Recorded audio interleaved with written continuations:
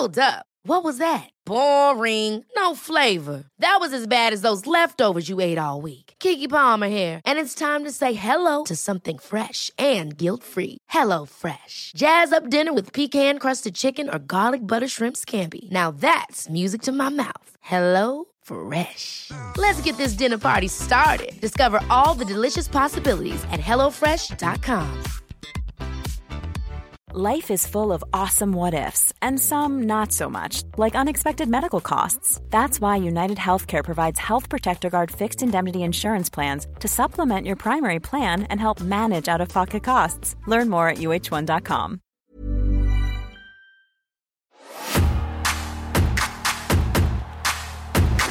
If any of my viewers are watching this, just at Adam Pacitti on Twitter. That's and not make. gonna help. I don't care. I don't care. If it annoys him for an afternoon, then I'm all for it. What 3 wrestling matches would you watch if you were stranded on a desert island? This is what I'm asking wrestling's best. In the ring, around the ring, behind the scenes, or behind a microphone. I'm Tom Campbell. Thank you for joining me on Cultaholic Island for another episode of Desert Island Graps. Hello there, folks. Welcome back. I could have lived my life without today. He's got more red cards than goals. Like, it's not going brilliantly. He's in the matchday squads almost every week, and then he's just decided to pack it in. Yes, he's unambitious. They all are. He's coming to Thames. They need to be to come to us. Lowest wage in the league. You'll never sing that. Don't foul him. No, he's got a massive chance. Oh, my God. We're loving this. The crowd are going wild. Hey everyone, it's Jack from Cultaholic back again. Tom has once again entrusted me with his Desert Island Graps series, and I'm thrilled to be joined by... I don't want to offend anyone by saying this, but am I accurate in saying the leading light, the crown jewel of the Football Manager online community? I've been described by others, not as by myself, as the head of the Football Manager table. Oh, fantastic! Which I will take in terms of content. I don't make the game. No. But no, which I'll take. No, I wouldn't give it to myself, but I'll take it. It is, of course, Dr. Benji FM. A lot of you might be familiar with him. A lot of you might not. So, just for those who maybe haven't heard of you before, do you want to just maybe summarise what kind of stuff you do? For half a decade now, which sounds grand, doesn't it? Half a decade, I've done Football Manager content both on YouTube and live stream on Twitch. More recently, I've sort of figureheaded the Streamer Showdown, which is one of the bigger Football Manager tournaments. I say one of the biggest Football Manager tournament to exist. So that's really cool. Yeah, so I've been doing that for a number of years. I've worked closely with Football Manager on different projects and continue to upload pretty much daily. I don't upload. I've not got quite the upload schedule of Cultaholic, but I'm trying. Yeah, well, there's more of us, I suppose. That's true. Yeah, that's true. And you are also a wrestling fan, of course. Otherwise, this would be a very unpredictable podcast. So, when did you first? Was this just like a natural thing, like all of us back in sort of the Attitude Era, or whenabouts did you get involved with wrestling? Yeah, I was one of the Channel 4 babies, if that's a thing, which I'm going to say, where it was on Channel 4 in the UK and late night, and it would be the sort of thing that I would VHS video and then watch back in the morning. Or I remember Sunday Night Heat was on at 5:00, and I would tune in for that just after Football Italia. You know, it was perfectly segued. Maybe I think that you probably. I'm thinking of what else was on that Sunday. Scrap Heap Challenge. Oh, what a show! Scrap Heap Challenge was. So it was a great medley of shows, and Sunday Night Heat was the best bit of that. So I remember having like full 3-4 hour videotapes of just Sunday Night Heat. Which I can't imagine there was a great number of people doing that, but there was definitely a generation of us that were. But yeah, that was sort of my era. So getting a snapshot of like a bit of SmackDown or a bit of Raw was jet fuel to me. I loved it. Very, very exciting. Definitely that's my era. Did you then lapse like many of us do in like our teens, or have you been a wrestling fan all the way through? I definitely fell away from it. Like it's a simple. It's happened with so many things, whether it be the cricket or the football. Right, Sky took it away from me. No. And at home, I didn't have access to Sky Sports. I'd just be checking WWF.com and looking through the profiles and some of the video packages on dial-up internet and being like, is this worth it? Is this 2-minute clip worth it? Do I want to see, the Hardys and the Dudleys talk? I had to make that sort of decision. I definitely fell away. There was probably a sort of 6 or 7 year period where I definitely like followed it. It's the sort of like, it was like background of, I knew what was going on, but again, without being able to watch it weekly, you do definitely drop off. And then it was around sort of I remember it was probably the Nexus era, and then you had Daniel Bryan obviously be a big part of that and the CM Punk stuff, and it was the perfect storm, and that got me back in. And then I've watched it sort of on and off since then, but there was definitely a period where I followed it weekly a few years ago. Well, it sounds like we've followed a similar pattern then, because I got back into it through CM Punk and that sort of time as well. I realised that maybe we do have quite a lot in common in terms of what we do, I suppose, because people often ask me, what are your favourite YouTubers or content creators or streamers or whatever, and I think to their horror often they've got nothing to do with wrestling and they're expecting me to recommend all these great wrestling channels, but because I do talk about a lot of wrestling for my job, I like to watch things that aren't wrestling. So I think when I first became familiar with you, it was really good, because when you play a Football Manager just offline, whatever, just normally, and a great story unfolds, like something amazing happens. And I remember doing that and thinking, well, what's the point? Like, who do I show this to? I can't do anything with this. Whereas what you brought to the table, I think, was this kind of shared experience where people will watch you go through a Football Manager save, and it's not really about the results, is it? It's about the characters and would you agree with that? It's about the things that develop over time. I certainly wasn't the first person to do it, but I was the first person to take the story and make it more, right? It wasn't just the save and the journey of the team. I made it sort of about the culture of a club that either didn't exist or did exist and I added to. So, for example, I did one with Salford where I took the class of 96 and I included them and sort of the millionaire playboys that they were at the time, and then doing like a created club. Yeah, I definitely took that story element on and tried to make it more. And I think the ability to tell a story with Football Manager is more difficult than people think. You're right. It's very easy to go down a pub and talk to one friend that likes Football Manager also and confide in a player you bought from South America that no one's heard of. But to then bring people along that journey and basically you're just like live reacting to what's going on. So it's very difficult. I don't do every game for people that are listening. I would do sort of like a game, then I'd leave 6 or 7 games, then I'd come back and update and share the next game period that we're in. But it's interesting because in my current series, it's a bit of a spoiler, I've spent 7 years in the same division, which is the 5th tier of English football. And when you hear that, you think that's not something I would enjoy. But people are watching it, and there are enough people are watching it that I can continue to enjoy making it at the same time, right? If it got to the point where there was like 3 of us left watching it, I'm making it, 2 people watching it, that wouldn't be as fun. But to be in the same division and still hold people's interest is... it's really fun. It's a fun thing to do. It's not a job that I could talk about when I was at school. No one was doing this, so it's nice now to be able to see new people start and think, oh, this could be something I could do. Whereas before, again, I was one of the first people to take it on in the way that I have. And I've seen a lot of comments regarding your current series, which for anyone who's not seen it yet, AFC Thames is the name of the team. That it's like a sequel to Thames, really, but it's the a new sequel rival. to something that wasn't real. You've created your own sequel. I've seen a lot of comments of people saying, because I think did you go through a period of actual like real frustration with it, not being able to get out of the division? I enlisted the help of other creators in the space to Football Manager, and so there's a guy called Zealand who is quite like freshly on the scene, but has exploded for doing tutorial stuff and tips.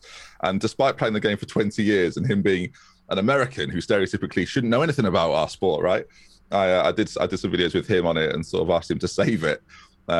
He didn't. He tried. He helped, but it's one of those things where we were stuck in the 5th tier of English football with no money, no budgets, like rubbish players. So it became very realistic to the point. And usually a Football Manager series, you would sort of fly through the divisions, you'd win the Premier League, you'd win the Champions League, and then you move on to the next series the next year. But with this, as I say, 7 years in one division, just continually repeating players that aren't good is, it can be quite stressful. Well, I've seen a lot. I was going to say I've seen a lot of comments of people saying, "No, we like it because of this, because it's different, because it's more gritty." I saw the word "gritty" used a lot, which is a word you wouldn't normally associate with a simulation football game. But Zealand's a great content creator as well. His English accent's not as good as he thinks it is, and I don't want to. Agree. Do you agree as well? I'll tell him he said that. Yeah, I'm happy to. Right. I do a podcast with him, so I'm more than happy to dig him out at any opportunity. I think he's great though. I think he's. I like how he takes a different approach because he's American. It's almost like Moneyball, the baseball. Yes, love it. It's like that. He's very analytical, and like a robot playing Football Manager almost in a way. Yeah, part of Football Manager is not knowing what goes on behind the scenes of the game. Right, you're playing against the computer, so finding out that information, I think it's got the potential to destroy it. So I've warned him. I've said, if you're going to make these types of videos, like just be aware you're going to kill. Like he's had the guy who creates the match engine in a video recently, and it's like, just be careful of who you're talking to. We go too deep with this. The programmers are on saying a goal will be scored at this angle at this time if you hit it correctly. So I've warned him to be careful with how much he reveals about the inner workings of the game. But equally, a lot of the tests he does, you can't like replicate, and you get different results every time, which is why people love the game. You're going to get even though it's the same game world with the same teams, you get something different every single time. Yeah, I read I promise I'll get onto wrestling in a second, but for anyone who can't tell, I was going to say, you said this was a wrestling. Oh yeah, I'm also the usual host. Tom is bizarrely good. He's a very good wrestling based interviewer, and what he does with this series is he typically will somehow magically weave together talking about wrestling and then talking about the person who's being interviewed. I'm not going to be able to seamlessly do that. There might be points where I just go, right, now we're going to talk about you, now we're going to talk about wrestling, because I'm just not that skilled at it. I just don't know how he does it. He's magical. You fooled me, Jay. You fooled us all. So yeah. But no, not Tom. I'm talking about Football Manager now, of course. There was a thing that I read. I can't remember who wrote it, but it said something along the lines of Football Manager doesn't care about you, the player. If you get the sense that if you stop playing, it'll just carry on. Well, it will if you leave the club. It just carries on without you. You're just a part of the world. It's a weird thing. It's a weird, and it's not just a spreadsheet like my girlfriend says it is. It's a glorified spreadsheet. It's just numbers. It's just maths. A lot of it's just maths, which is fine. It's interesting because the way it's viewed from the outside, when people first approach it, is like you describe it as the football spreadsheet. They're like, okay, I've seen Excel. I did that in school. It wasn't overly fun, but a story I can tell to maybe entice people that have never tried it is that I managed to get Soldier Boy to play Football Manager. I'm sorry if this was one of your later questions, but Soldier Boy, and when I say Soldier Boy, I do mean Crank Nat. So yes, that Soldier Boy, as if there's another Soldier Boy.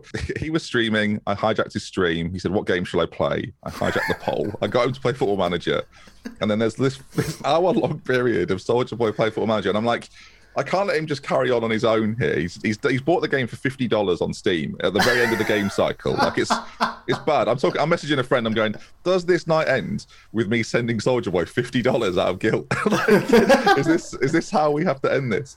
So he takes over Atlanta in the MLS in America. I'm guessing he's from Atlanta. It must have been. I think he just liked the place. I was like, "Oh, are you from there?" No, he said. I was like, "Okay, we're going to roll with this." So he's managing Atlanta. There's just moments in the stream where we play one match together, and there's a moment where he scores like, just let's go Soldier Boy, and it's 2 a.m. Like, if we win, you have to go wild. If we score here, I want to see you up. I'm about to clutch this shit. Let's go! Stop playing with me! He didn't get it. I got it. What? I got it. Did he get?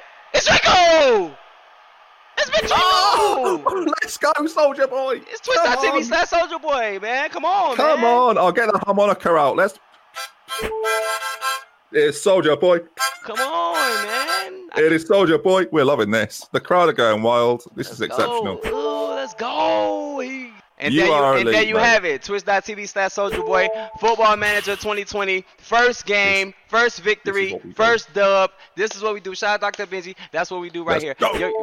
You wanted me to play Football Manager 2020. I played Football Manager 2020. Let's go. This is the start. There you go. You conquered it. You won it. This is all you. This is unbelievable. Lad Bubble got involved. Football Manager themselves were like, what happened at night? Like, everyone went to bed. And then at 2 a.m, I'm playing Football Manager with Soldier Boy.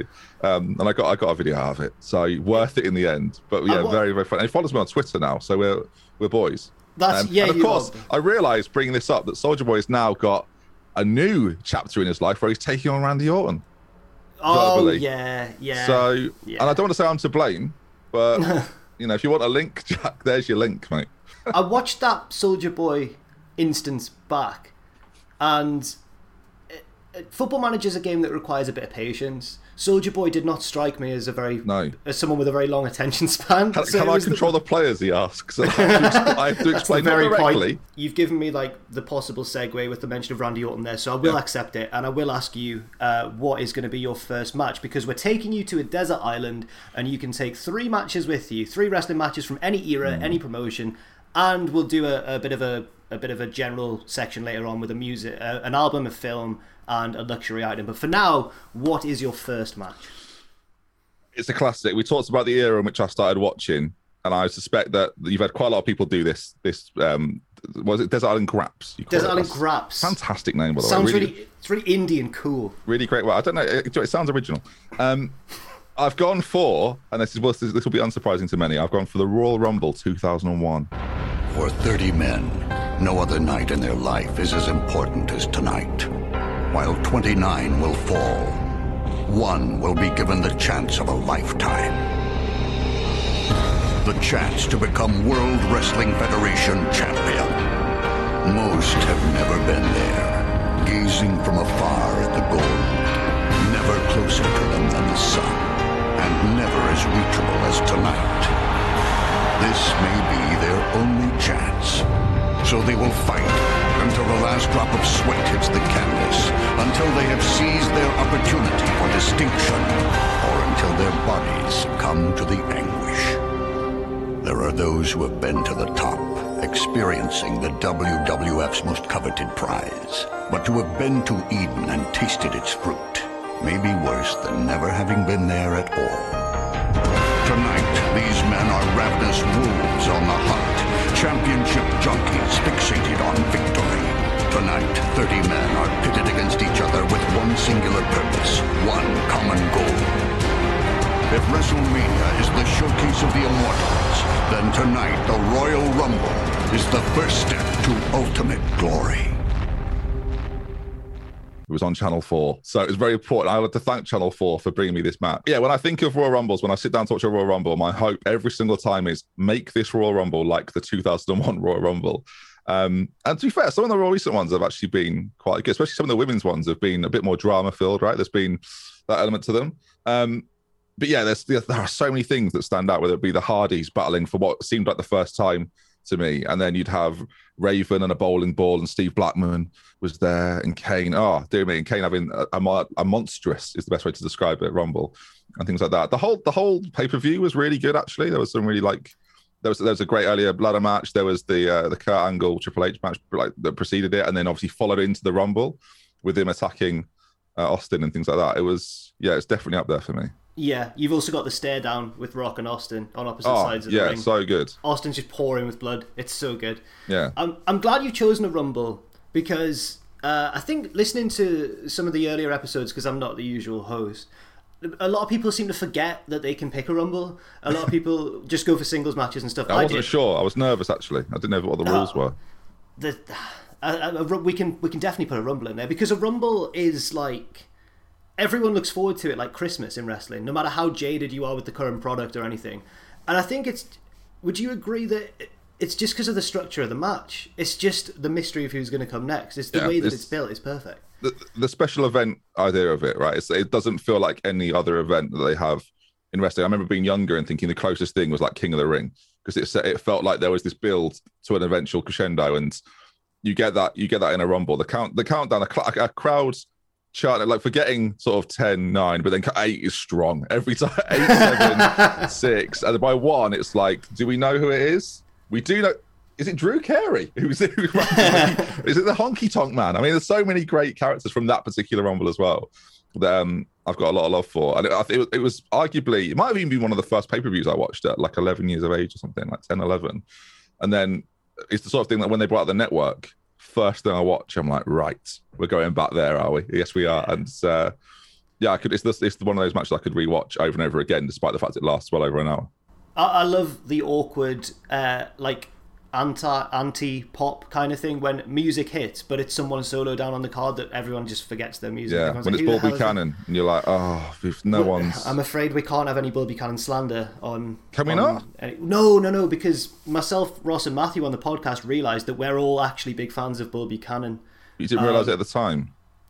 we all realised simultaneously that we've been keeping this secret, that we're all big fans. Okay, sorry. Yeah. I should have said someone else. Yeah, it's fine. Don't worry.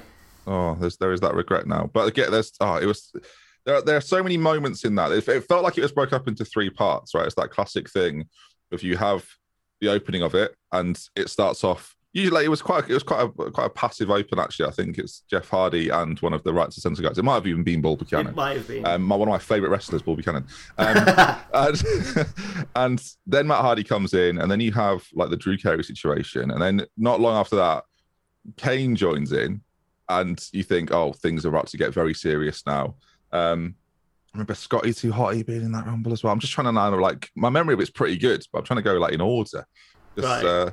The Rock comes out 13th, and then the Big Show returns and cleans house, chokeslams everybody.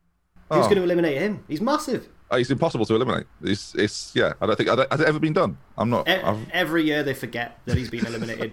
He's never won one. So he's apart from 2000, which he technically, justice for Big Show there, he should have won that one. Yeah. The Rock's feet did hit first. I'm still hanging on because they turned Big Show heel for just wanting to essentially go to VAR and say, no, look, like Rock's feet did hit first. I very distinctly remember the line when he comes in. I think JR goes, "He's big and he's bad," and I think you could have had more words, but it sticks with me every single time. And then he's eliminated by the Rock. He chokeslams the Rock through a table. Billy Gunn comes sprinting to the ring is another classic line that I remember from that. I've not watched it in years, and I could still quote the commentary. This is why it has to be first of the matches you reference. But yeah, phenomenal. It's a great one. Do you think? No, probably not. I was going to say, do you think your enjoyment of it is magnified by the fact that you were a child first getting into wrestling then, but it has gone down in history as maybe the greatest Rumble ever at the same time. So it could have just been a nice little coincidence. Yeah, I didn't realize at the time just how much it would obviously then stand the test of time and be remembered, because it was crazy. Like there wasn't like looking back now, it'd be difficult to replicate a Rumble like that now with the same like authenticity that existed back then, right? Everyone was just buying into it at the time, and now it would be like memed to the point of like you'd lose that a little bit. You'd lose what was the culture of the time. Trying to do that now, like it'd be like if James Corden came out, everyone would be like, "Oh, we can't. Why is James Corden coming out on a bus, like, singing a song, singing on a bus? Why is he driving to the ring with Justin Bieber? Is he doing that Kanye rap from American Boy? Okay. Yeah. Is he reciting Ice Ice Baby again? Oh, we've seen it. We've seen it. I actually don't mind James Corden, but he's the sort of person that would enter, and you'd think, oh, we've not. It's like Logan Paul, but another level. It's that sort of thing, isn't it? I don't think he got as hated as they wanted him to at WrestleMania. I think it was just a bit more apathy than. How did you feel about Logan Paul being at WrestleMania? Because he's from our industry, so we look at him with a slightly different lens to like your average wrestling fan. Yeah, I sort of accepted it. I feel like I've not watched a lot of Logan Paul's content. Sorry, I think Jay Paul's obviously very detestable, but Logan seems to have actually grown and matured since his awful era a few years ago. Whether that's an act or not, I don't know, but at least he seems to be trying to put out a positive kind of message or positive energy about him. If I've used the term positive energy, I hate that. About Logan Paul. I know.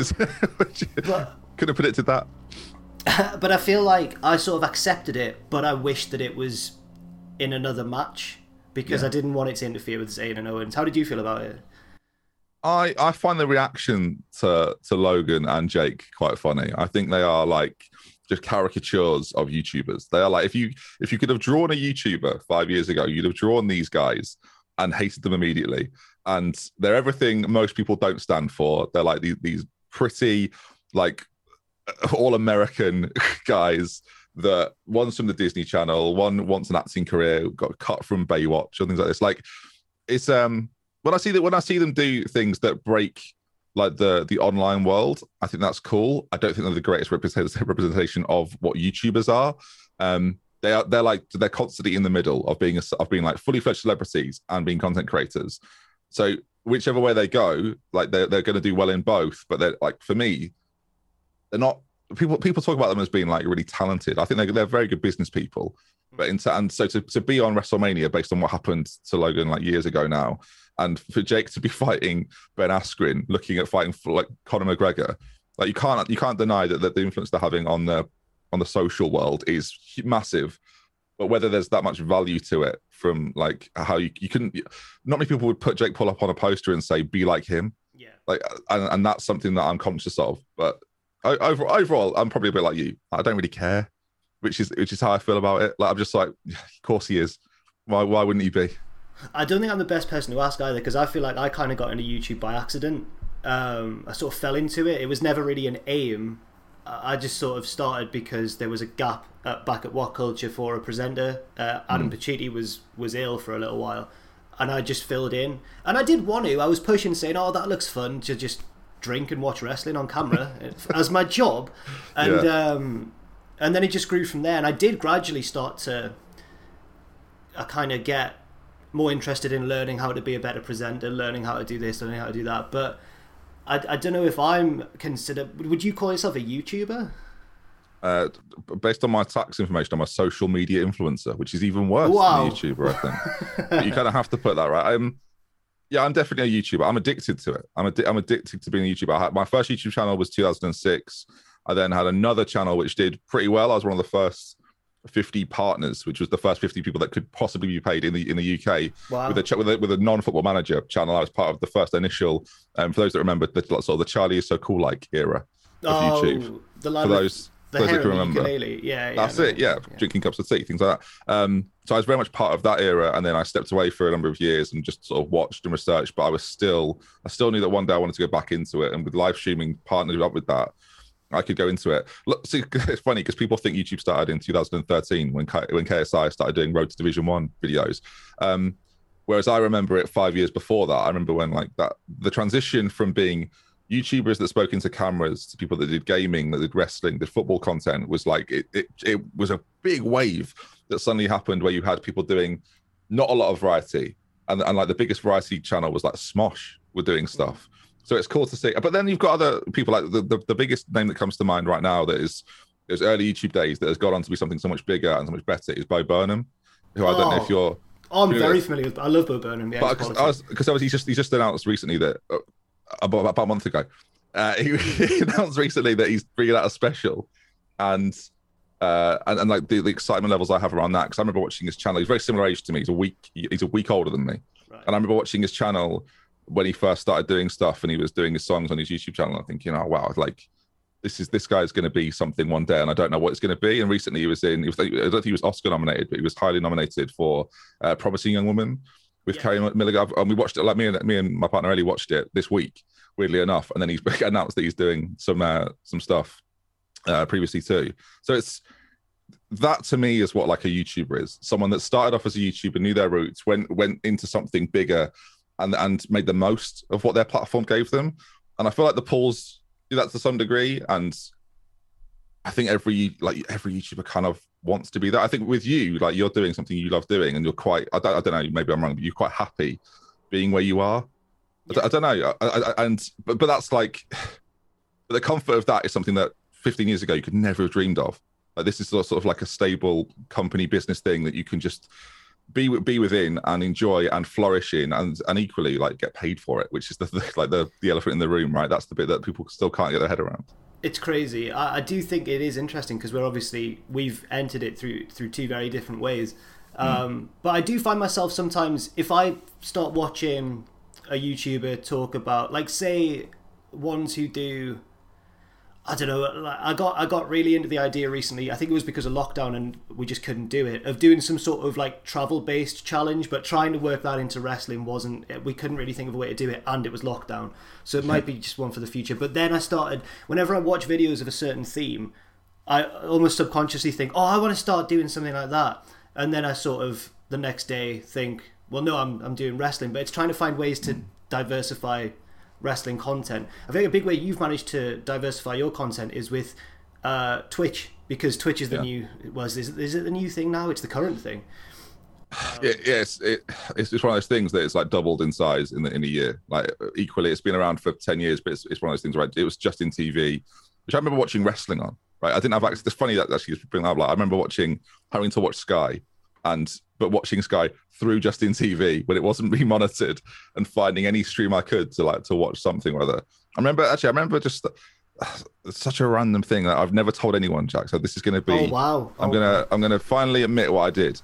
I remember watching a Justin TV stream of wrestling, and starting a rumor that Rikishi was returning for no reason at all. I think I was claiming I worked at WWE. I was like, Rikishi will be back tonight. And the chat, what? Is that a rumor? And then I just slowly exited and left. He didn't return for about 4 more years. So in a way, I was right. He was going to return. I didn't necessarily say when. So you can do that about anyone. You should just start doing videos like that. You should just say the return. And then when he actually returned, just, there you are, told you. Yeah, we did. We were given a tip about someone returning.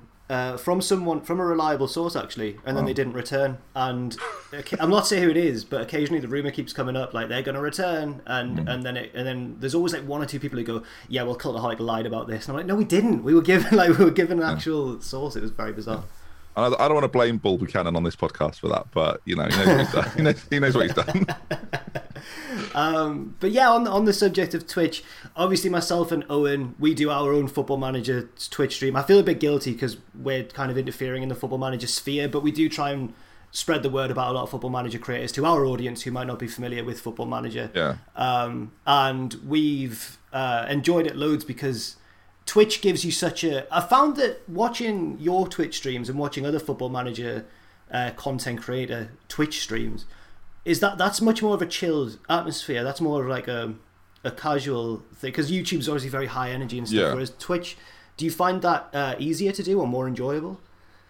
Yeah, I definitely enjoy the live element of it. Like, I've always had this desire to one day maybe do radio, and I've never had the opportunity to go into that. And I always felt like, if I don't go down the hospital radio route at university, I'm never going to be able to do it. And now at 30, that probably is beyond me that bit. So I'm going to have to find other ways in. So I definitely feel like I can still have that sort of talk radio sort of attitude to it. Sometimes I get people in Discord calls and I'll talk to them live about football or about other topics, and that's a really lovely thing to do. They're very different skills, as I'm sure you found out. Like doing a pre-recorded, edited up video that you can change and maneuver and manipulate how you want, to doing something live is equally challenging as it is fun. Having that instant feedback of someone straight away, seeing what they're saying, being able to call someone out immediately, because when you get a YouTube comment, it's like, well, I'll reply to that, and maybe 9 hours later they'll reply. And with Twitch, someone will say something in chat and I'll go, explain yourself, we're all watching, let's see what comes back. So that's nice. But no, fostering a community on there, and it's funny you say that you feel like you're invading. I think you should just be standalone in it. I think some of the Football Manager stuff you do together is really good. It's also different having always having an assistant manager next to one another, being like a team deciding things. That's something that most streamers just don't have. So that unique element of it, I actually think is really interesting. I feel like we've slightly forced the characters upon the players somewhat. We should let that develop more. We've just given nicknames to them, like £5 Ken, and that's perfect. That's perfect. Well, the problem some people have though is if you nickname everybody, someone new coming to the stream is then like, I don't know who this person is. Who is Johnny 3 Ropes? Like, why is he called that? Like, so you do have to be careful. I guess we should move on. First of all, I feel so rude. I should have congratulated you earlier in the stream because, of course, last year you did have a child, and I did. Yes, and you did. I should have mentioned that first of all. Yeah. And at the risk of I've still got him as well. I've still got him. Oh yeah. And at the risk of provoking kind of a very exhausted response, how are you? How's it going? It's the greatest joy I think I can ever get. It doesn't matter how many times. His current thing. He's 9 months old. 9 months old right now. Jack. Yeah. So his one of his favorite things at the moment is to fall asleep. Lovely. He falls asleep. Great stuff. 7 o'clock every night. And then to turn over at 1 and 3 and 5 onto his face, suffocate himself and cry. And then I have to just go over and just go, there you go, turn him back over and see how long it takes him to turn back over again. But no, he's an absolute joy. It's the biggest thrill I could have ever wanted. It was something that me and Ellie both wanted for a while. It was just like circumstances had to get there, just making sure that we were going to bring him into a secure family unit, really. And now we've done that. It's it doesn't matter how many times I have to roll him over when I see him in the morning and he looks up and smiles at me. That's worth it. Well, massive congratulations there. I can't imagine, but I'm sure it's fantastic. It's pretty ace. To continue the theme of just kind of shunting the theme of this interview back and forwards, we're now going to move on to your second match of choice for Desert Island Graps. Okay, so again, it's era based. I feel bad because there's not a great deal of recent stuff on my list, which I hope is fine. Yeah. And I've gone for a match that I'm like, again, it's 2002. I'll sort of tease it a bit, keep people interested. 2002. We'll see if you can get it. I'll tell you the sort of SummerSlam, 2002. Come on. I can probably guess it. I think. Go on. Is it Triple H and Shawn Michaels? It is Triple H and Shawn Michaels. Okay. I recognize that I'm not in the best of shape right now. The doctors have told me I'll make a full recovery. They say I'll be 100% by say SummerSlam.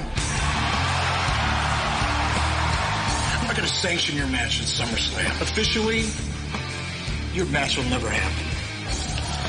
But it will happen, Eric. I will fight till there's nothing left.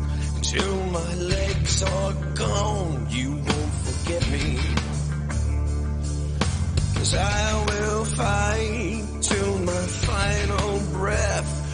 Just to see you fall, I'll make you fear me. Every time you think I'm done, I'll come back stronger. And every time you think that you've got me, I will fight you. Now I'll put you in the ground. Shawn Michaels is an amazing athlete. One of the best I personally ever saw. But after a 4-year absence, what does Shawn Michaels have left in his tank? Face facts! You can't wrestle anymore! You're done! It's over! I will cripple your ass! HBK is dead! Is dead! Shawn Michaels and the game! Non-sanctioned! I will fight till there's nothing left. Till my legs are gone, you won't forget me. Unsanctioned to the point where it's scheduled, which I always quite like. Yeah, I would like that more if they did those unsanctioned street fights just during other matches. That'd be good. Why don't they do that? Yeah, because then it does. Go on, sorry. I was just going to quickly say a big problem I've got with today's WWE is it feels so sanitized and so sterile and so like in boxes, like this segment, then this segment, and there's little. It's not as chaotic as it used to be. But sorry, carry on. Sorry. So when I'll sort of go more into the match, right? So when Shawn Michaels was a big deal, right? It was sort of like 97, 98, a little bit before that. That was just before I got into wrestling. So when I first started watching it, I didn't really know. I knew Shawn Michaels through SmackDown 2, and that he appeared as like the commissioner or something in the video game SmackDown 2, and I was like, okay, that's Shawn Michaels. But I wasn't fully aware of like the DX stuff that had existed before that. So when he came back, I was a little bit like, I don't know why everyone is so excited about this guy. I'm not like fully on board with it. And then I was completely won over in that SummerSlam match where he and Triple H sort of come back as friends, and then they're not friends, and they have this match, and it's such a like back and forth. It's a longer match. I think it goes sort of like 30 minutes from entrances to end. And yeah, as I say, it's so back and forth. It's got so much action in it, and so, there's something about that era, right? And I'm sure it's been discussed many times amongst you guys, is that JR's commentary of that era just like sold a match for me. I don't know if it was because I was younger and I was like just engrossed, or even if now when I watch the clubs, he does like AEW stuff now, and I watch it and I think you care about this more than anybody else in the room, and that's why it's so good, because your ability to then make us feel like we should care about it is what is drawing me into wanting to know how this ends. And I feel like sometimes I watch wrestling and I'm loving the spectacle of it, right? I'm loving the athleticism of it. I'm loving the storytelling. But sometimes I watch wrestling and I think, I don't care about the end of this. So that when that happens, my reaction is, oh, okay, that's good. Rather than being, wow, that's what I was wanting to happen. So yeah, there's definitely a blend of that. And with this, Triple H was the villain, and JR loved to play Triple H as the villain. Like it was a perfect combination of him being that guy and JR being that up, and Shawn Michaels was sort of the the forgotten friend that had come back and had to fight its way to get that respect back. And in the end, like, doesn't, because Triple H whacks him with a sledgehammer, which was... I was a huge Triple H fan as a child. I supported him like I do Sunderland for some reason. He was my guy, and I always wanted him to win. Do you have a scarf? Do you have a Triple H scarf? Yeah, I'm a Triple H Ultra. I go to Triple H. I go to home and away. I go to like Shawn Michaels away. Where he is. It's you wanted a travel show. You've got it now. You follow Triple H home and away. Imagine the softest sheets you've ever felt. Now imagine them getting even softer over time. That's what you'll feel with Boll & Branch's organic cotton sheets. In a recent customer survey, 96% replied that Boll & Branch sheets get softer with every wash. Start getting your best night's sleep in these sheets that get softer and softer for years to come. Try their sheets with a 30-night guarantee. Plus, get 15% off your first order at bollandbranch.com. Code BUTTERY. Exclusions apply. See site for details. Quality sleep is essential. That's why the Sleep Number Smart Bed is designed for your ever-evolving sleep needs. Need a bed that's firmer or softer on either side? Helps you sleep at a comfortable temperature? Sleep Number Smart Beds let you individualize your comfort, so you sleep better together. J.D. Power ranks Sleep Number number 1 in customer satisfaction with mattresses purchased in-store. And now, save 50% on the Sleep Number Limited Edition Smart Bed for a limited time. For J.D. Power 2023 award information, visit jdpower.com/awards. Only at a Sleep Number store or sleepnumber.com. Life is full of awesome what-ifs, and some not so much, like unexpected medical costs. That's why United Healthcare provides Health Protector Guard fixed indemnity insurance plans to supplement your primary plan and help manage out-of-pocket costs. Learn more at uh1.com.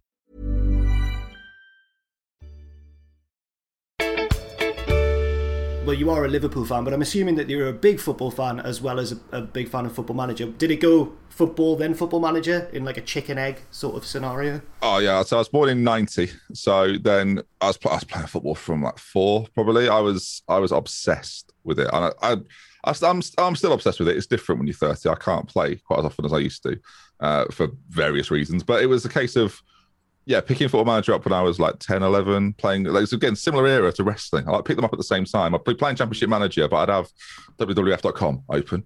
Can you actually still say, are we allowed to say WWF? I think we can. We're still okay, right? Yeah. The pandas aren't going to come for us. I imagine they're all pandas. And you'll know why. I'd like to think that you would have to, imagine if they said that from now on, any mention of it, we want it bleeped. That'd be a nightmare. I would do 2 in tandem. And then Football Manager, as I said, started Championship Manager before there was a split between the companies of Championship Manager and Football Manager in 2005. And then, it was just, as I say, it goes so hand in hand with one another. And it's interesting, really, because I've forever thought I should be doing football content. That's where I'm best. That's what I should be doing. So exclusively on this podcast, Jack, this summer, I'll be doing a lot more football content. We'll start basing it around England, and if people enjoy that, we'll be moving into doing more club stuff after that. Can't wait to see the Crossbar Challenge featuring. Oh, that's going to be. I won't be doing that, but I'll just be talking about it. It's more sort of punditry, right? Because there's not enough of that. Do you know James Alcott? Do I know James Alcott? Or do you know of James? I don't know. Yeah, I was considering him a good friend. Oh, I'm a big fan of him. I think he's fantastic as well. But he does that sort of analytical, breaking down football kind of stuff. I don't think he was in some of the Streamer Showdown stuff we did. Some format. Oh, of course he was. Of course you know him. And I think that was the influence for him to think I should do football content. I've spoken to Ben. He's quite clearly. I need to do this before he does. But no, he's done brilliantly on YouTube, and the way he talks about the game is different. He's on True Geordie's Kickoff, which is a Twitch exclusive show now, and he does some really great stuff on there as well. I think that doing it around the Euros will be helpful too. But the love of football, I say it coincides so beautifully with Football Manager. So it'd be interesting to see if I can actually use both to tell a football story as well as just a Football Manager story. That sounds very exciting indeed. It's always exciting when you think that this is the next little avenue for. Not that you're going to depart from Football Manager content, but it's always nice to try your hand at something new and just see if it catches on. And with the Euros coming up, it sounds like it's hopefully going to go down really well. I must also ask a little bit about the clip of you making a big save in your younger days, because you're a goalkeeper, right? Well, in my final year of youth football, there was a team made up of a lot of my school friends that weren't very good, it must be said. So I thought, how can I help? And I was predominantly a central midfielder in my youth, but I played for the school team in goal to stop me getting injured, playing either like development centre stuff or playing youth football. So that was my way to be like, right, okay, this is going to be how we're going to approach this. I'm going to go in goal for them for an entire year, and we'll see how we do. We took them from the bottom of the league to like third, second in the league that season, and that save was pivotal. So for those that haven't seen it, which I suspect is the majority, it's a free kick, whipped in, top left-hand corner. I tip it onto the bar, and it's not over because I then get up and in an under-16s match in the Norfolk town of Bungay and just go, come on! Yes. And I watched it back recently. I play it on my stream quite regularly. People can request to watch it. And there's the young striker who's about like 4'3" is clapping my save, and I just turn around and go, "Come on!" in his face, and I didn't realise until like a decade later that I have done that. This guy is like applauding my save, and then I'm just turning around and giving him the big one. So yeah, disrespectful, but also very fun. He could have been applauding his teammate's shot.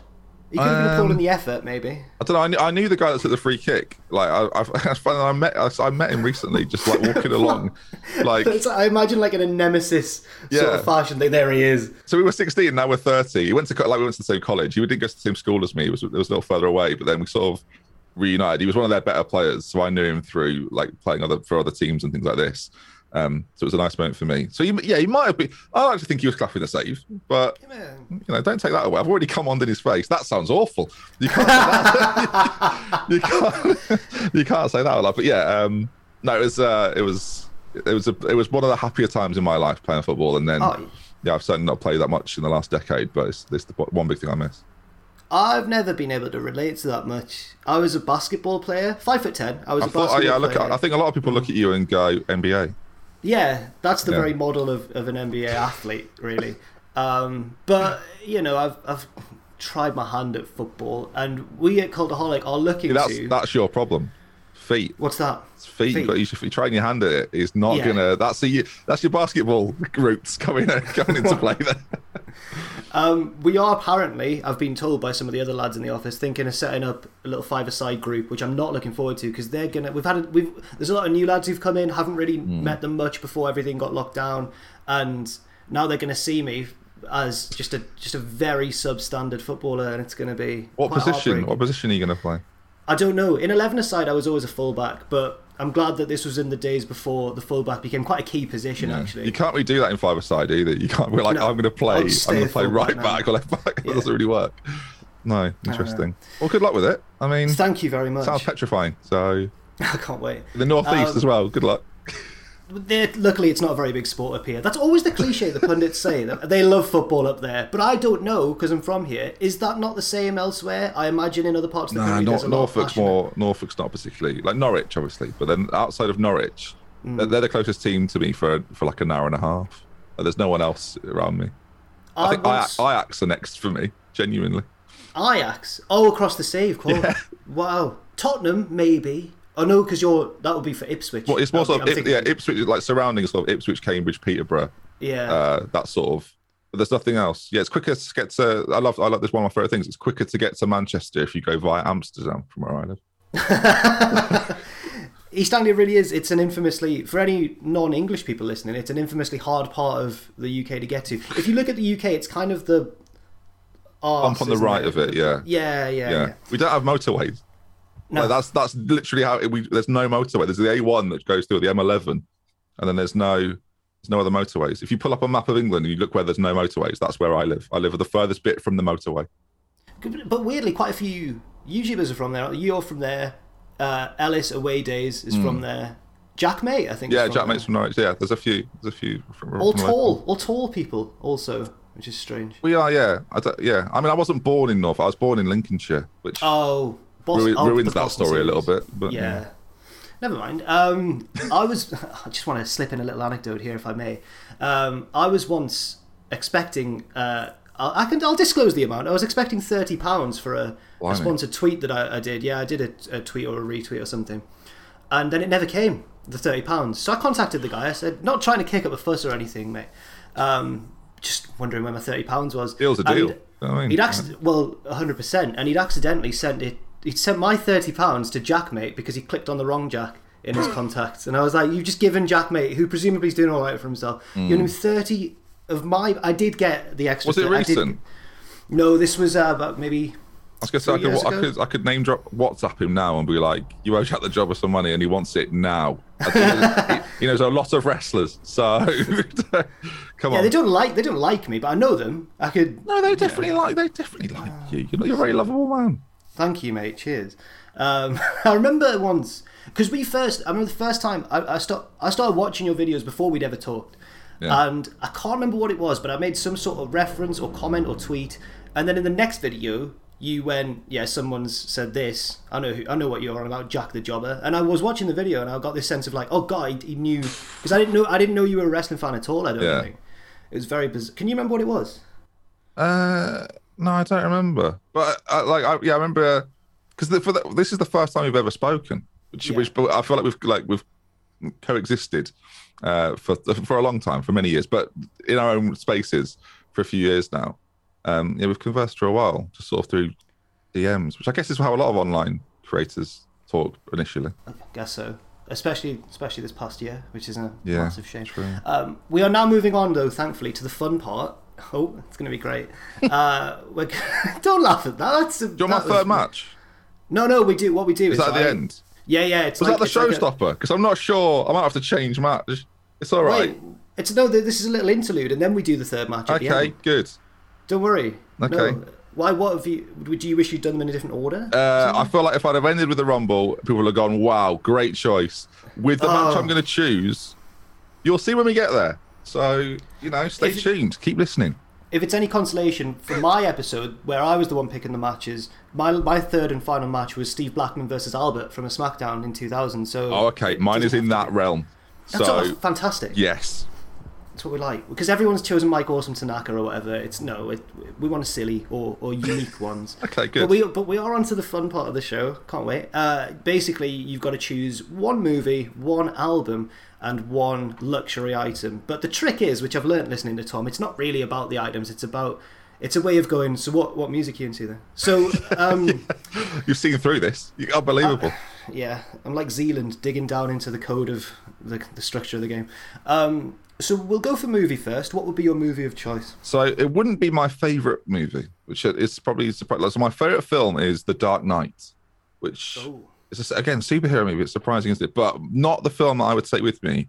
I would take the film that I could enjoy every single time I watch it. With The Dark Knight, it's a bit more of a slog, right? You've got to really be behind the Joker in that, I feel like, to really enjoy it. So I'd go with Catch Me If You Can. Okay. Which is quite ironic when you're on a desert island, because then you can't be caught. So if anything, that's what you should have done. Is just go to a desert island, not be caught, bunker down. Is this George Clooney? Am I thinking of the right one? I've never seen it. This is Tom Hanks and Leonardo DiCaprio. Tom Hanks is chasing Leonardo DiCaprio, who is taking on different roles. He's a con man. Yes. Yeah, yes. And he's bouncing checks all over the place, and it's the story of how he's trying to be caught is absolutely fantastic. And then it's based on a true story, which is why I think it's so good. I think it's one of the best performances by both of them, and I'd take that with me. And why would you choose that? Because you mentioned deliberately there that it's not your favorite film, but is it particularly fun? Is it a bit more? Yeah, I think it is that. I think it's, although you know what's going to happen, it's one of those films that is, the storyline is continual, but you're obviously taking different jobs of like high importance, whether that be a doctor or a pilot or things like this.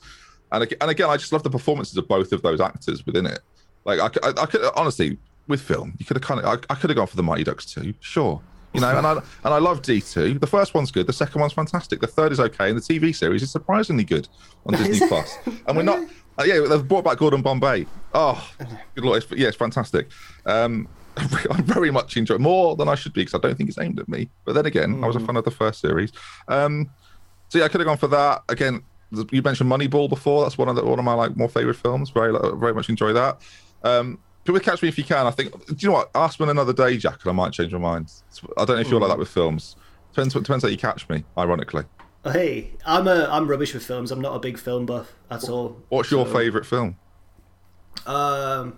Superbad's up there. That's a fantastic film. The one I chose for this series was School of Rock. But again, these aren't like Oscar. These aren't like. I've seen the musical of that. in London? Of School of Rock? Have you seen that? I've not, but we should go when lockdown's over. Let's go. Me and Ellie went 2 years ago, which I want to say is last year because we've lost a year, but yeah, I went a couple of years ago. Fantastic. Was it comparable to the film? Was it as good? Was it the same realm of greatness? I made a noise there, haven't I? No, it wasn't. It wasn't as good as the film's brilliant though. Like Jack Black and that crew are brilliant, and the kids in it are brilliant. Like the way they perform everything live is sensational. Yeah. Obviously, they have to add a lot of songs that aren't in the film, so you're watching it like, this wasn't in it. There's only like 2 songs from the film that are like recognizable. But no, it's good. Like, it's good. It's like a 7 out of 10 musical. It's okay, that's good enough. That's good enough for me. Yeah, you'd like it then. I'm game. Yeah, I'm absolutely. They'll probably tour it soon, so you won't even have to travel. I don't know, Jack. Honestly, I don't know why I don't work for the stage production of School of Rock. Although it sounds now like I'm. I don't know how we found ourselves in this hole, and we're both trying to get out, but we can't. It's the School of Rock. I could talk about you're going to try and take us off musicals. I'm going to bring us straight back in a minute. So yeah, that's true. That is very true. So what is the album of choice then for the Desert Island? Again, get me on different days. I'll give you different answers. But as of right now, it would be the album, the two-part album of Hamilton, the musical. Oh, we are back in musicals. Yeah, I'm a fan of all of it. It's not a musical like other. Have you seen it? No, but I know about 3 songs from it. Do you like musicals? I do like musicals. Okay, you would definitely like. Right, tonight we will sit on Discord together and we will listen and watch. I'll enjoy. It's really, really good. Lin-Manuel Miranda plays Hamilton in it, and I could have had that as the film, right? Because they brought it out on Disney Plus, the stage version with the 2016 cast. This is one of those things, right, where I've played Football Manager with Soulja Boy. I love Hamilton. They're not in the same world, but no, yeah. So I know all the words to like all of the songs as well. So I won't do it. I won't do it now. Quite wordy songs as well, so that is impressive. They are, yeah. So, but I want to say all of them. I mean, like 80% of the good ones, which is the same thing.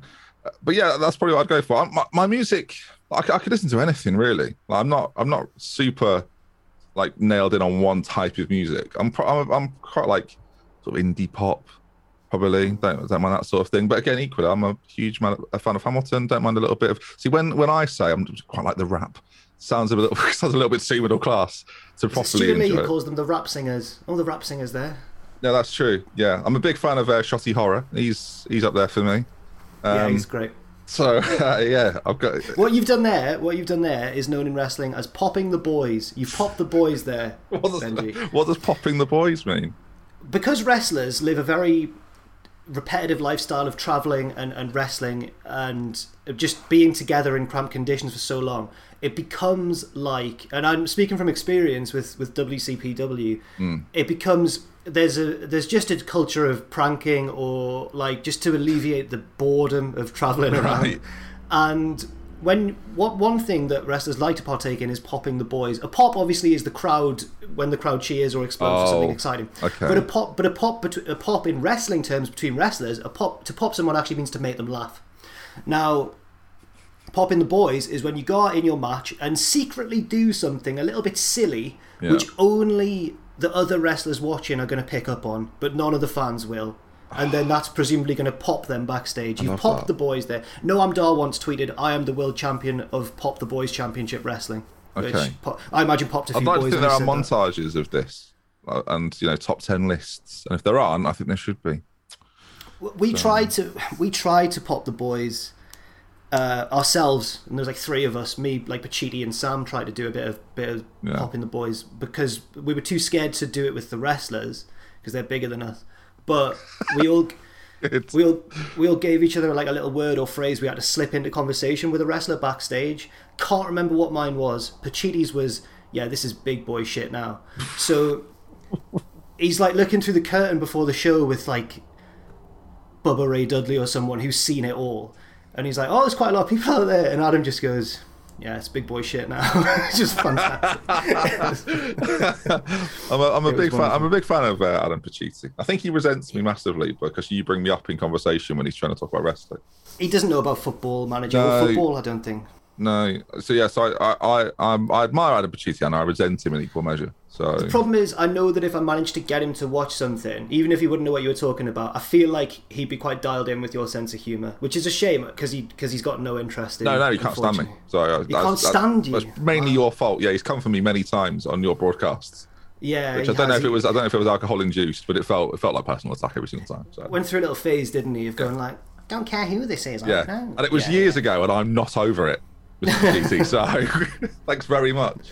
I don't know if he'll listen to this. I'll try and get him to listen to a snippet. If any of my viewers are watching this, just at Adam Pacitti on Twitter and make. I don't care. I don't care. If it annoys him for an afternoon, then I'm all for it. Before we get on to your luxury item, do you want to? If you've got any more questions about Pacitti, if you want. Oh, good. Feel free to. How often does he talk about his success at being on billboards and things like this? Because I imagine he brings it up all the time. No, he never mentions it, but then occasionally it'll trend again. It's one of those things that like comes back around, and every time his Twitter blows up, and he's like, "Yeah, it came up again." Yeah. Wow. And one of those times, my mum texted me saying, "Hang on, the lad you work with that's the Billboard guy?" And I was like, "Yeah, that's him." Yeah, so. Yeah, he was on GMTV or whatever it was. He said Lorraine Kelly was a bit of a flirt. Well, I've seen her interview KSI a few times, and that's the chemistry there is off the chain. So look out for Pacitti. Hot and heavy. Lorraine's got options. Yeah, she does. Right. What is your your luxury item? Now, of course, I'm assuming that to watch Catch Me If You Can, I've got an iPad anyway, right? I think Tom insists for some reason that it's a DVD player. So DVD and a telly then, obviously DVD player and a telly. And then somehow a plug socket. And then the music can obviously be played through some DVD players, so the album is covered on that. Yeah. See, now luxury item-wise, I live in a world of technology, and that's all I really have. So I wrote down, and I'm looking through I made some notes for the podcast because I like to come prepared, and I've written down something that now I sort of think, was that something that you should have read? So I've gone for the Diablo. You've listeners. He's pulled the face, listeners. For those that are familiar with circus acts, the Diablo is two sticks with a piece of string that connects the two, and Diablo is something that you can flick into the air and catch again and do different tricks with. And for a man of my stature, which is sort of an overweight 6'2" man, I am surprisingly good with the Diablo. Now, obviously, if this was video, Jack, I'd perform live, and I'm not going. And I wouldn't. That's not true. But I'm surprisingly good with the Diablo, and endless hours of fun before your wrists hurt. I'm relieved. I thought it was something dirty. I was worried. No. The Diablo. It's not. It's the. Are they the same thing as devil sticks? No, that's 3 sticks, and you use 2 sticks to hit the stick. No, it's quite. Yeah, I imagine the skill is probably quite similar. Actually, right. I would guess sort of balance and technique. There is. You kind of think, why on earth? Like, you live in Amsterdam. Why do you want a Diablo? Well, you've chosen something that you're already good at, which surprises me because a lot of people choose a skill that they could, like, if they can't juggle, they'd take juggling balls. I'll take a keyboard, but I'm not allowed. I probably can't. How many sockets are there? No, you can take a keyboard. Well, yeah, you can do that. But right. The Diablo, but keyboard. Where did this come? How did your affiliation with is it a Diablo or Diablo? I don't know if it's the Diablo or a Diablo. I mean, yeah, they're solo pieces of equipment. In the Great Yarmouth area that I live in, which I'm sure some listeners hopefully have been on holiday to once or twice, one of the best attractions you can, because it's a holiday resort, right? It's a seaside town. One of the best things you can do while here, and I recommend to anyone listening, is go to the circus. And it's a circus that stays there all the time. It's called the Hippodrome Circus. Again, not an advert, not promoting this at all. But they, before the show, when I was younger growing up, there'd be someone or a couple of people doing Diablo. And I used to watch it and think, that's the coolest thing ever. My mum's never going to let me do that in the living room. Like, no mind the garden, because I throw it over a wall. So yeah, I used to watch that and think I would probably be brilliant at that. And then I got one, and I wasn't brilliant. It turns out it's quite difficult. But then after a couple of weeks of practicing, I got quite good at it, and then I just really enjoyed doing it. So I would take the Diablo, because one, I've not used the Diablo in a while. I've got one somewhere. I don't know if it's in my office that I use now and again. But yeah, because it's just funny because we were on holiday somewhere. It was the sort of thing, you know, when you go on holiday and you buy something that you absolutely don't need and shouldn't be taking back with you, but you're like, I would never buy this at home, but because I'm on holiday, I'm going to buy a Diablo. Maybe not a Diablo, but any sort of thing. Like sometimes I buy a hat. Don't need a hat. I've come with a cap, but I want to buy. I was remembering Tenerife, and it's quite embarrassing, really. Just walking around shops looking for nice, like sort of Trilby hats almost. Trilby. Not necessarily Trilby, but just I don't know if Trilby was the right word, but just the sort of sun hat, a male sun hat. Right. My head's too big, so you'd go up and you'd have like a Spanish woman come up to my head, try and put it, can't fit, take it off, put it back on the stand. I'm thinking this is there's no joy from this for me. They're just so indignant. And so the Diablo was one of those purchases. I saw one for like 11 quid. We were just like in like Ely or something, a place that you shouldn't. I don't know why they're selling Diablos outside the front of a postcard stand. So I picked up a Diablo, took it home, and it was quite a good week before I got back to being a normal person again. Was it that this was post getting good at it? You'd seen your old flame essentially and gone, there it is. That's one of them. Yeah, I saw it. I thought that's coming home with me, and it's quite awkward when that happens at sort of 11 o'clock after you just parked the car, and you're far enough away. So then you spend the next 4 hours carrying a plastic encased Diablo, because you can't do it anywhere because you're not good at it at that point. You can't just like whip out the Diablo, give it a whirl. So I just saw that Diablo. I thought I'm gonna go home with that. That's coming home with me. I pulled. I'll check this with Tom, but that may be one of the most unique. That's a fantastic answer for luxury item. Thank you. I can't imagine anyone else has picked that. A lot of people choose like. If someone else has picked Diablo and listens to this show, are going another Diablo. I'm sick of hearing about the Diablos. I'll be furious. A lot of people are obsessed with picking like toilets and bidets, and as if it's real. It's not real. It's not real. We're not really sending you to a desert island. Come on, choose something fun, and you have. So thank you very much for that. We do now have to get on to you're quite hesitant about this, but your third match for Desert Island Grabs. It's a very short match, and again, it goes back to the conversations we've had previous of the era. I could have gone for many that I thought were great.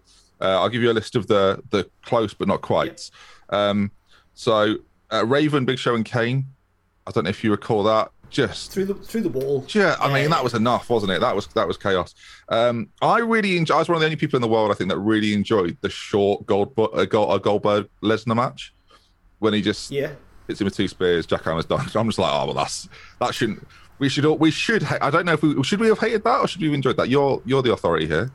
Adam Pacitti loved it. Another thing you've got in common. Yeah, he loved it. Absolutely great. It was the perfect thing to have happened in that moment. Absolutely loved that.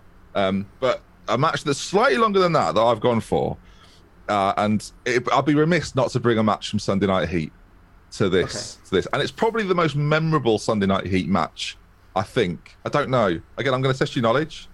What is the most memorable Sunday Night Heat match of all time? I could struggle here, but is it halftime? Are we counting halftime Heat? Honestly, I don't know if that was on Channel 4 or not. On Channel, of course. Channel 4. But again, I've gone for Channel 4 only choices here. I'm afraid I can't. Go for it. So I've gone for S.A. Rios. Oh, what a man. Sorry, versus Kurt Angle when Angle was WWE champion. And S.A., congratulations! Because after tonight, you will have the honor of telling your future illegitimate grandchildren that you lost to the very best. It's true.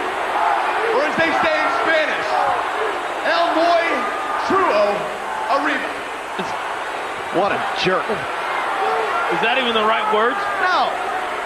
La verdad is the truth in Espanol. Well, nevertheless, Kurt Angle will go one-on-one with S.A. Well, I'll tell you what, Kurt Angle thinks he's buying himself a deal here. Thinks he's cherry picking. Thinks he's going to have a walk in the park against S.A. Rios. If S.A. Rios can put together, it would be a huge upset if S.A. wins. Oh, absolutely. But S.A. Rios has what it takes to win here in the World Wrestling Federation. It was like the child in me thinking, why is he on this? He's never on this. They never have the big stars on this.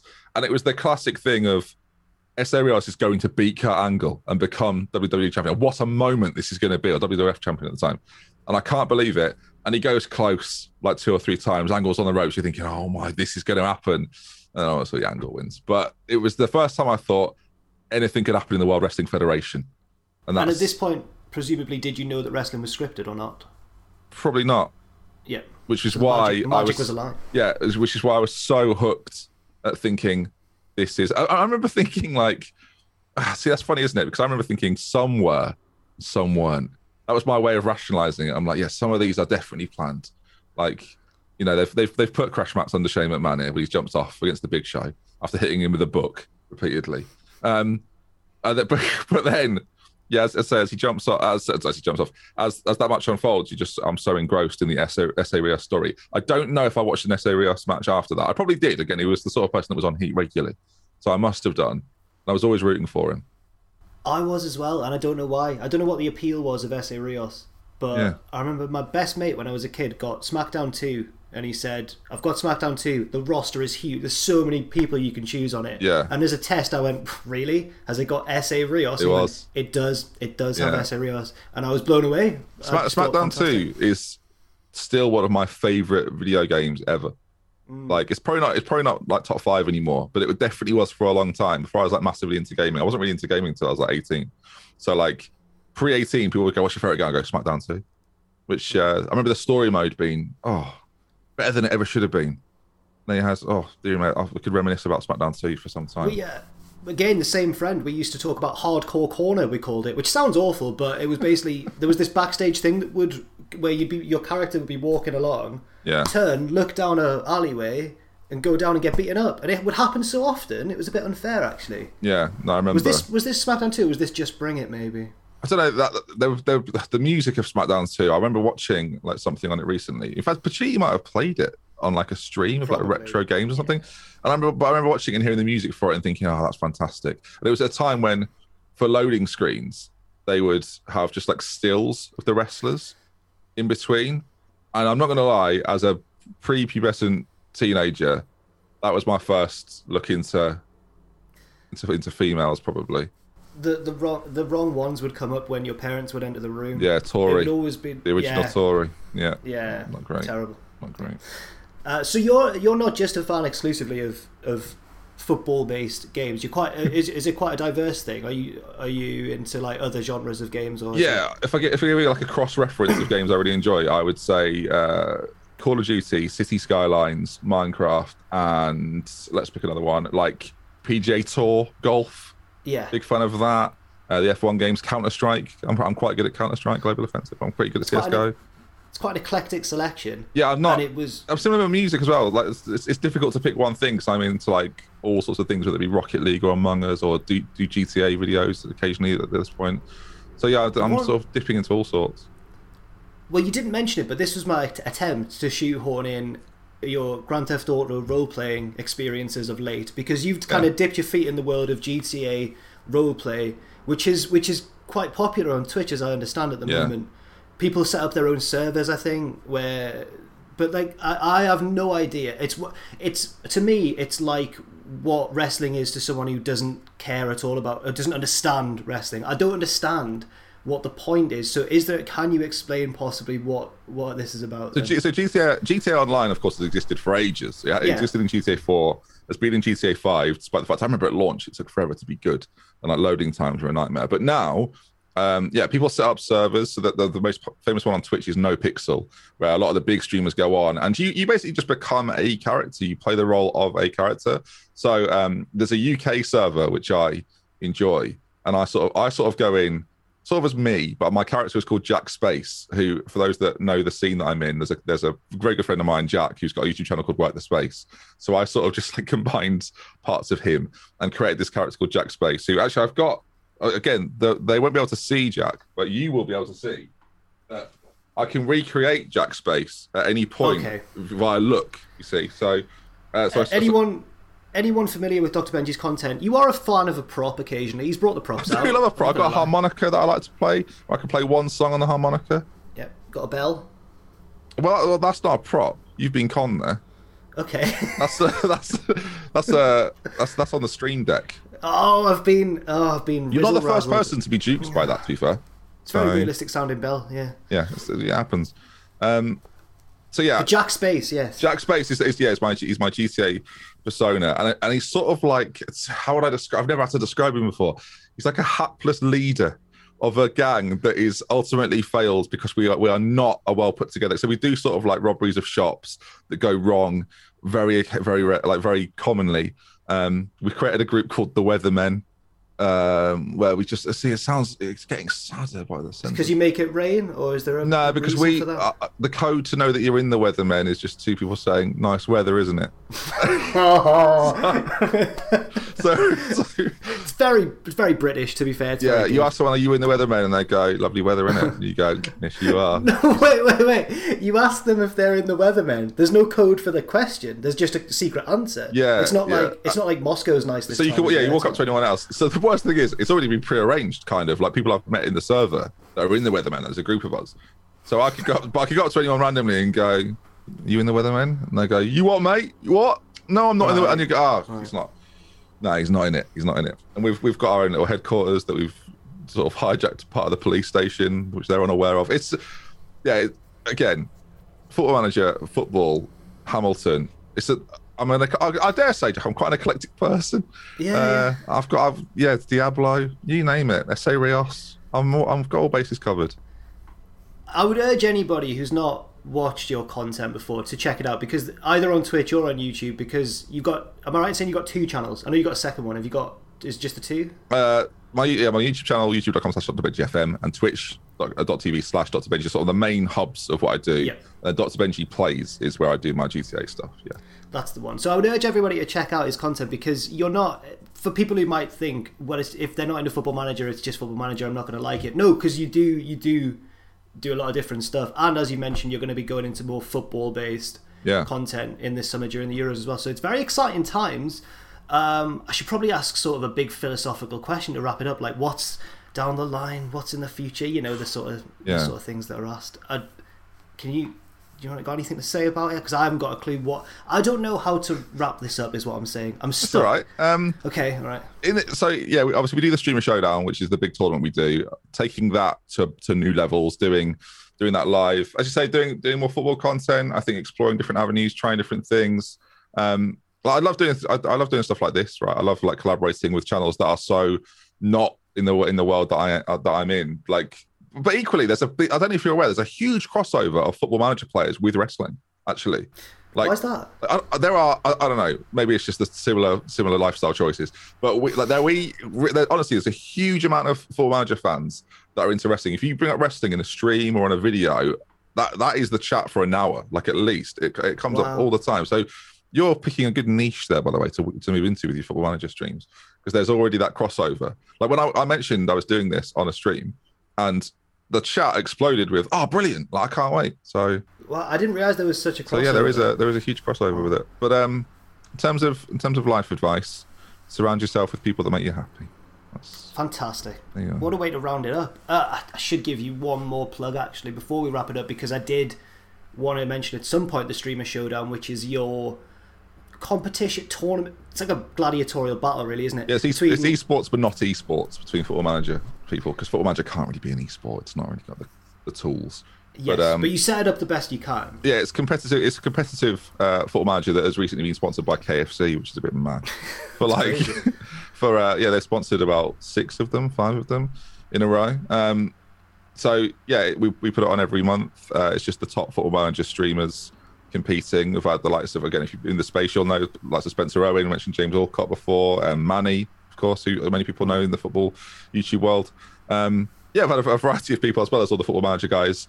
And it's something that is growing. Like, it's had to become a business and a company, and things got very serious. I'm sure you've had moments like that where suddenly you're like, "Oh, blimey, this is actually like." There's moments where I'm doing like admin for it, and I think this was not why I got into doing. I didn't wake up every day in my pants to be doing this. I mean, this is not what I anticipated. Yeah, I was just having a laugh. What's happening? Yeah. Why am I having meetings? I didn't come for meetings. I'm doing content, but here we are. Looks like it's all paying off though, because it is growing. And again, I would urge anybody to check it out. You're very. Are you a heel in the Streamer Showdown? You're a lot more braggadocious in that than you are in your own YouTube channel. Yeah, everyone in the showdowns are quite nice.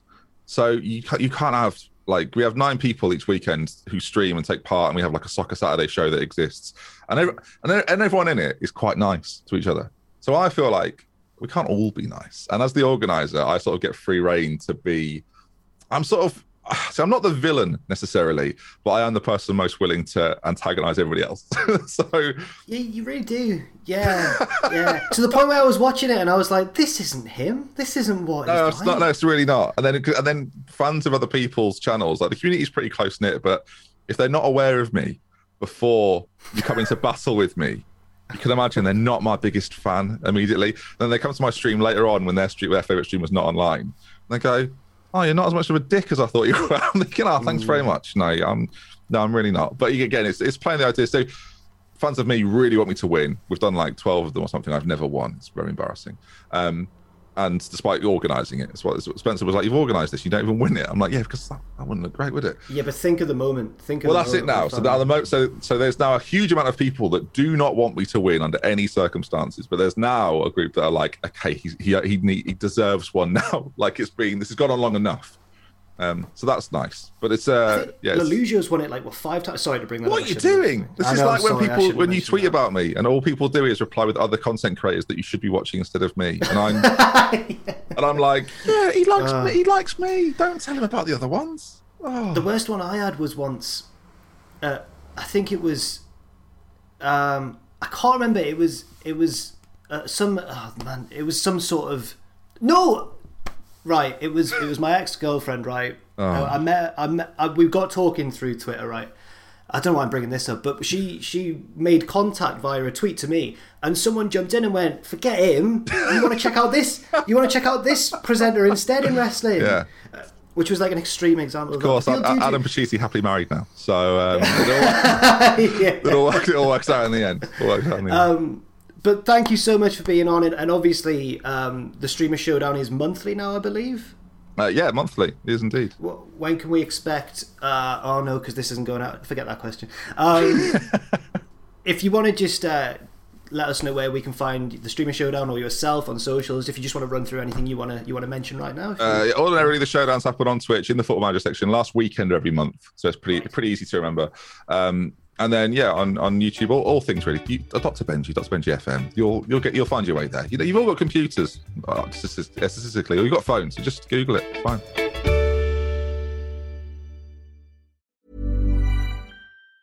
Hey folks, I'm Mark Maron from the WTF podcast, and this episode is brought to you by Kleenex Ultra Soft Tissues, your ally to help tackle your allergy symptoms this season. I love the change of seasons, but nobody loves pollen and all those other things floating in the air that make you sneeze during this nice weather. Kleenex Ultra Soft Tissues are hypoallergenic and allergist approved, so fight back against watery eyes and runny noses without worrying about irritating your skin. For this allergy season, grab Kleenex and face allergies head on.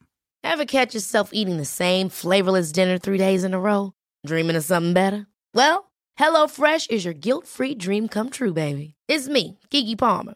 Let's wake up those taste buds with hot, juicy pecan-crusted chicken or garlic butter shrimp scampi. Hello Fresh. Stop dreaming of all the delicious possibilities and dig in at HelloFresh.com. Let's get this dinner party started.